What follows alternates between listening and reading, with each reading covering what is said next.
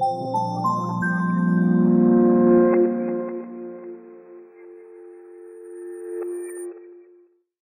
is a tremendous honor for me to be here representing Hiroshima citizens in general and the hibakusha. That's a Japanese word for an atomic bomb survivor or survivors, singular and plural are the same, in particular to remember all the victims of genocides over decades and centuries and to offer our condolences to them. It is also gratifying that you have recognized the importance of the Hiroshima's experience of genocide, even though the world does not necessarily understand its significance fully. Callous disregard of the significance is exemplified by the recent nuclear weapon test by North Korea. The world cannot tolerate such an act of barbarism and violence.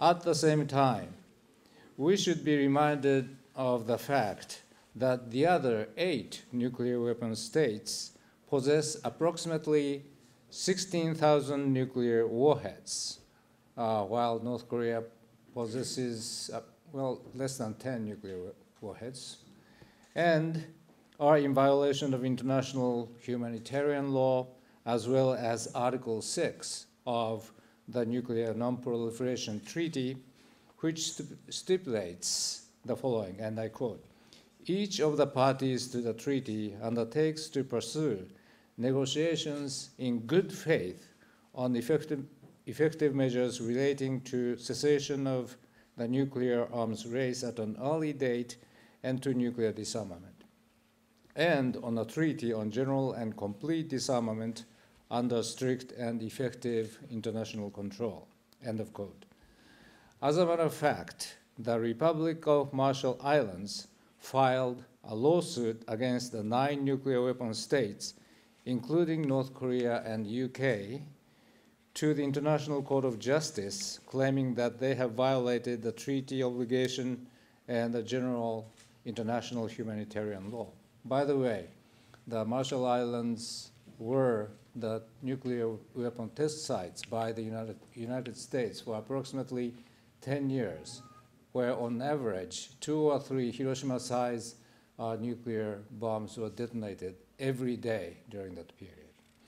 And so that's why the Marshall Islanders want nuclear weapons abolished. Clearly, we cannot allow North Korea to continue its nuclear policy. By the same token, we cannot allow any of the nuclear weapon states to continue its nuclear policy. One reason that such acts of barbarism and lunacy continue is that the world has not fully understood and appreciated the plight and the message of the hibakusha. Today, after summarizing the damage caused by a single nuclear weapon, and a minuscule one at that in today's standard, I would like to introduce hibakusha's philosophy of reconciliation. That should be the starting point for building a truly peaceful world without nuclear weapons. And also I'd like to mention that the city's role in accomplishing this goal. Although I wish there were enough time to show you photographs and statistics of the damage perpetrated by the A-bomb, let me briefly list bare-bone facts.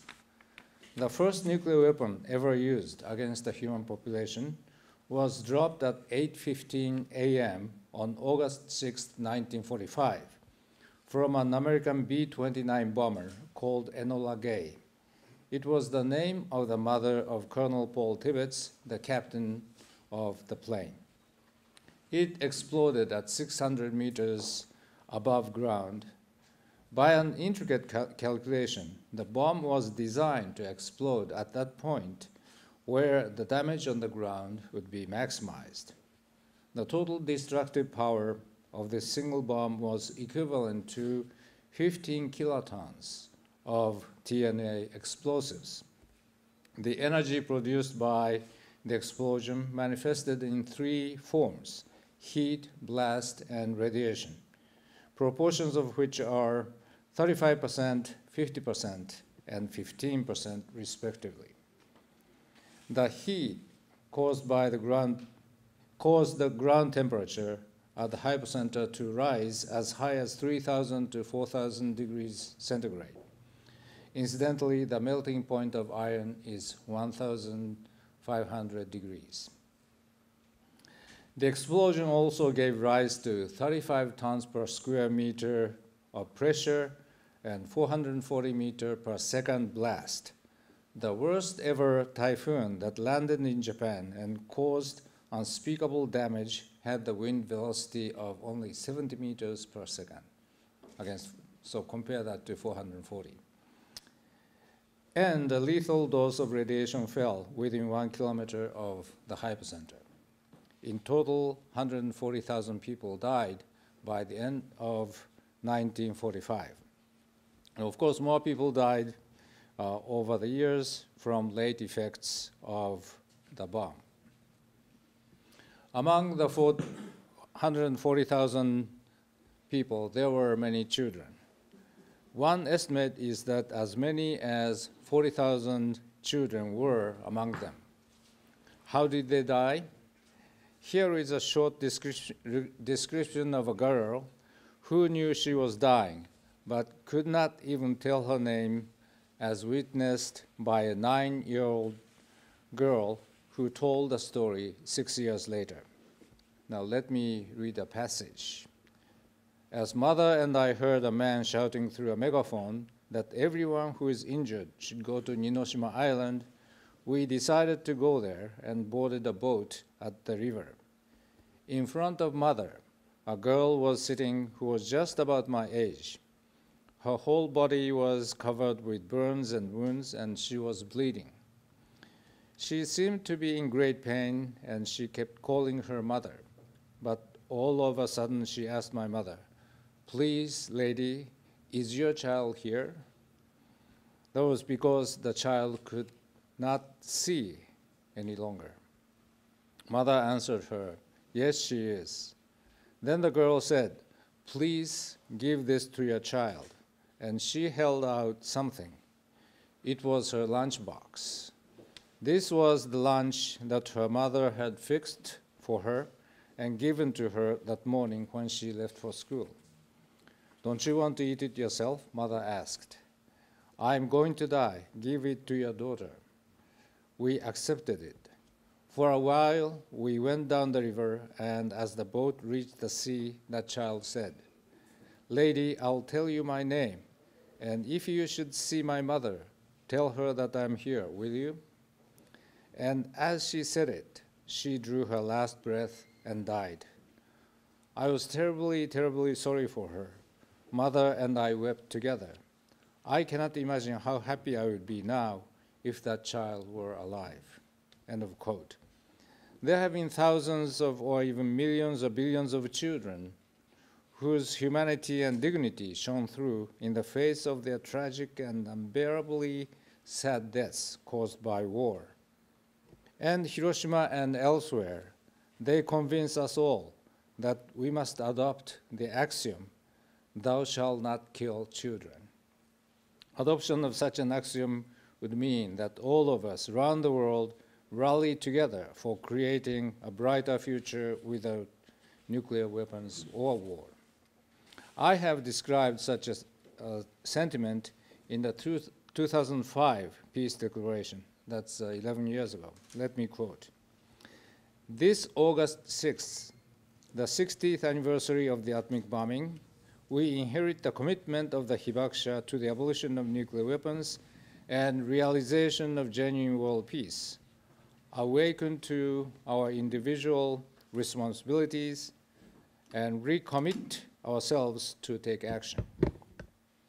This new commitment, building on the desires of all war victims and the millions around the world who are sharing this moment, is creating a harmony that is enveloping our planet.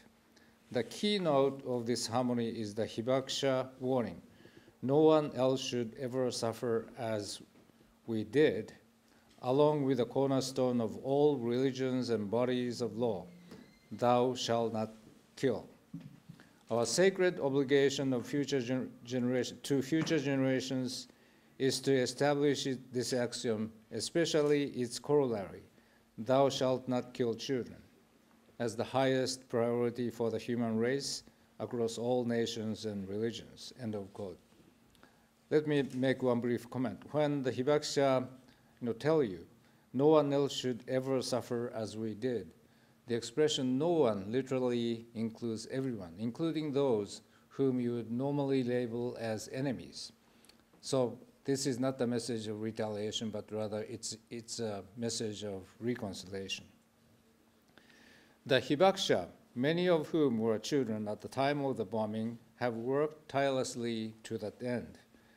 They have launched one of the most significant efforts in the history of humankind to eliminate nuclear weapons and create everlasting peace on Earth.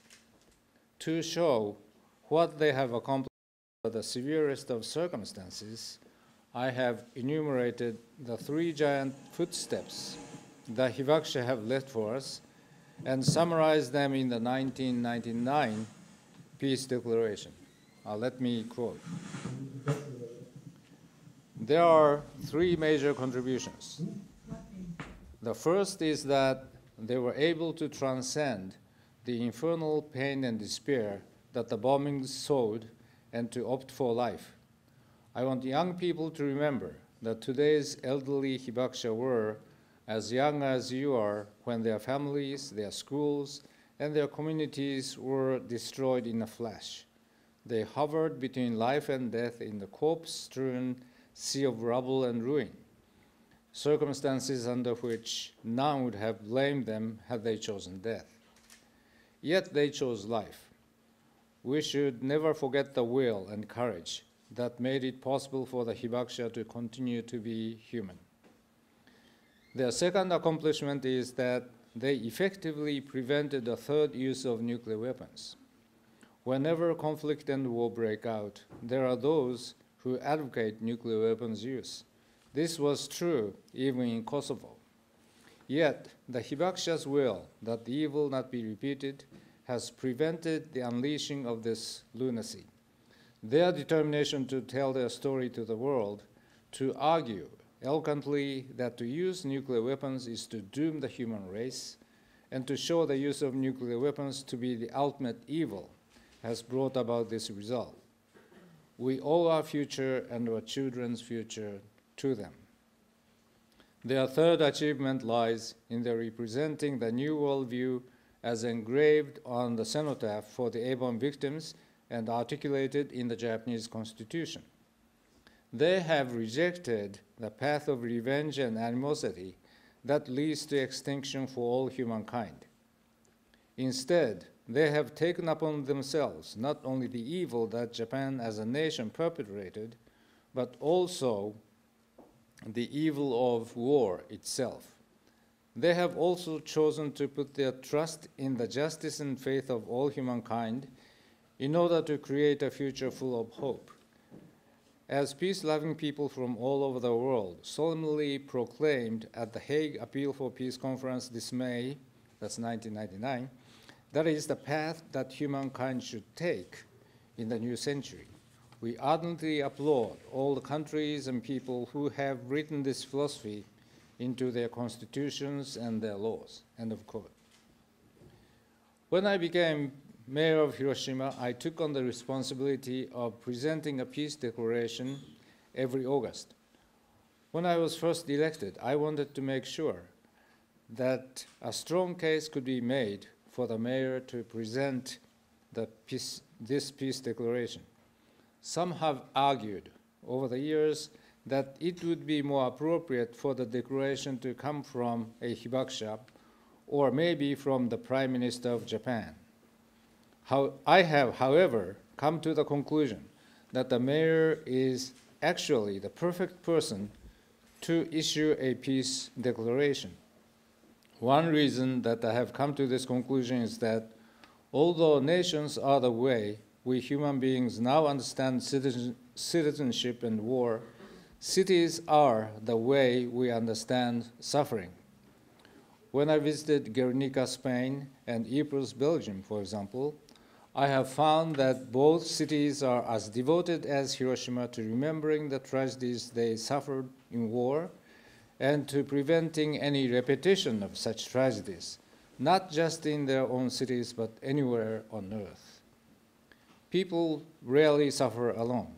The suffering of any individual is actually the suffering of at least a family, if not a neighborhood or a wider community. And the city is a vital, true, and personally relevant level of collective identity. That is why we speak of Auschwitz, the My Lai massacre, the Dresden bombing, for example, when we refer to these sufferings. And this is why cities that suffer massive destruction become cities that work for peace.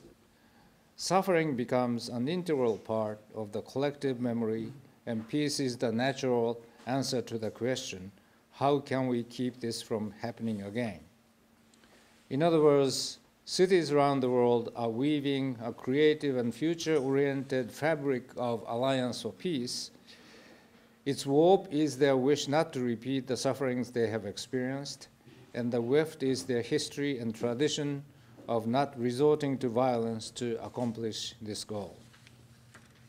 Beauty, strength, and warmth of such a fabric are derived from the fact that both the warp and weft transcend ideological, religious, political, economic, and many other differences that have historically antagonized nation-states against each other.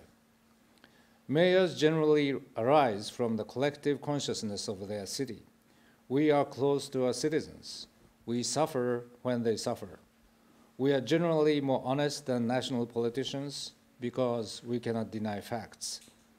When garbage is left on the curbside or a pothole is left unfilled, we cannot pretend it is not there. We are relatively neutral in terms of ideology and other values, in that we must collect garbage and build roads for all our citizens, regardless of their political affiliations. To do our job under these conditions requires a rational, comprehensive worldview. National leaders live far from the everyday realities of ordinary people. Although they command a broad national view of events, they do not normally feel the heartbeat of the people they govern. They can get away with ignoring important realities by manufacturing fictions and manipulating the media. Contrary to popular belief, running a city is much more complicated than running a country. A country is a relatively abstract notion with politics that are far more tolerant of internal contradiction. Cities are where real life takes place with real problems that must be solved in real time. We are forced to identify and resolve our contradictions or conflicts rationally and with civility, and of course without resorting to violence, because doing otherwise would deny the very meaning of cities' raison d'etre.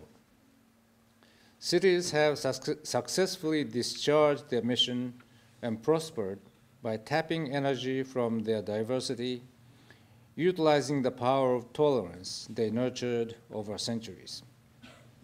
Given the closer relationship cities to reality, it is obvious that the international system, which so sorely and obviously lacking the basic skills of democracy and civilized behavior, requires far greater input from cities. We need to institutionalize a civil society-driven process, most notably exemplified by the one that led to the Anti-Personnel Landmine Convention. We need a process that reflects city views and values when important decisions are made. We need to create some new and more democratic transnational structures. We need more intercity structures and agreements. Overall, we cities and citizens need to pool resources and work together to demand more rational, bottom-up democracy that respects facts and the experiences and the values of average citizens. This line of thinking applies most urgently to issues of great importance to the survival of human humanity, and nuclear weapons are a prime example. We all know that the vast majority of nations and people on this planet want to see nuclear weapons eliminated. Somehow we need to insist that overwhelming majority opinion be reflected in international policy and action. The organization called Mayors for Peace, established in 1982, has been working to do just that. That is why the membership of the organization grew from around 400 in 1999 to close to 7,000 as of this year. With more citizens and cities joining hands, we can accomplish the goal of the Hibakusha that all nuclear weapons be abolished within their lifetime. In conclusion, let me quote from the 2007 Peace Declaration. This summarizes the point that as the closest governmental bodies to the citizens, and unlike nation states, and as entities that do not possess armed forces, the universal agreement among cities that remember the sufferings is never again, which is a shortened version of the Hibakusha's message. And I quote, "Vast arsenals of nuclear weapons remain in high states of readiness, deployed or easily available. Proliferation is gaining momentum, and the human family still faces the peril of extinction. This is because a handful of old-fashioned leaders, clinging to an early 20th century worldview, enthralled to the rule of brute strength, are rejecting global democracy, turning their backs on the reality of the atomic bombings and the message of the Hibakusha. However, here in the 21st century, the time has come when these problems can actually be solved through the power of the people.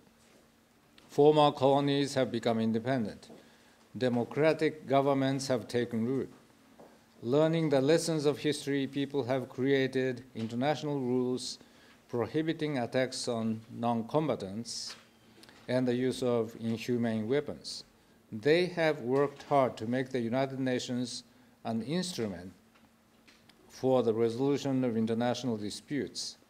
And now city governments, entities that have always walked with and shared in the tragedy and pain of their citizens, are rising up. In the light of human wisdom, they are leveraging the voices of their citizens to lift international politics." End of quote. Let me repeat, I do believe, together with the Hibakusha, that their message, "no one else should ever suffer as we did," can be and should be the basis for and starting point of creating a peaceful world without nuclear weapons. Let us work together toward that goal. I know that we can reach that goal within the lifetime of the Hibakusha and within the lifetime of all of us. Thank you very much.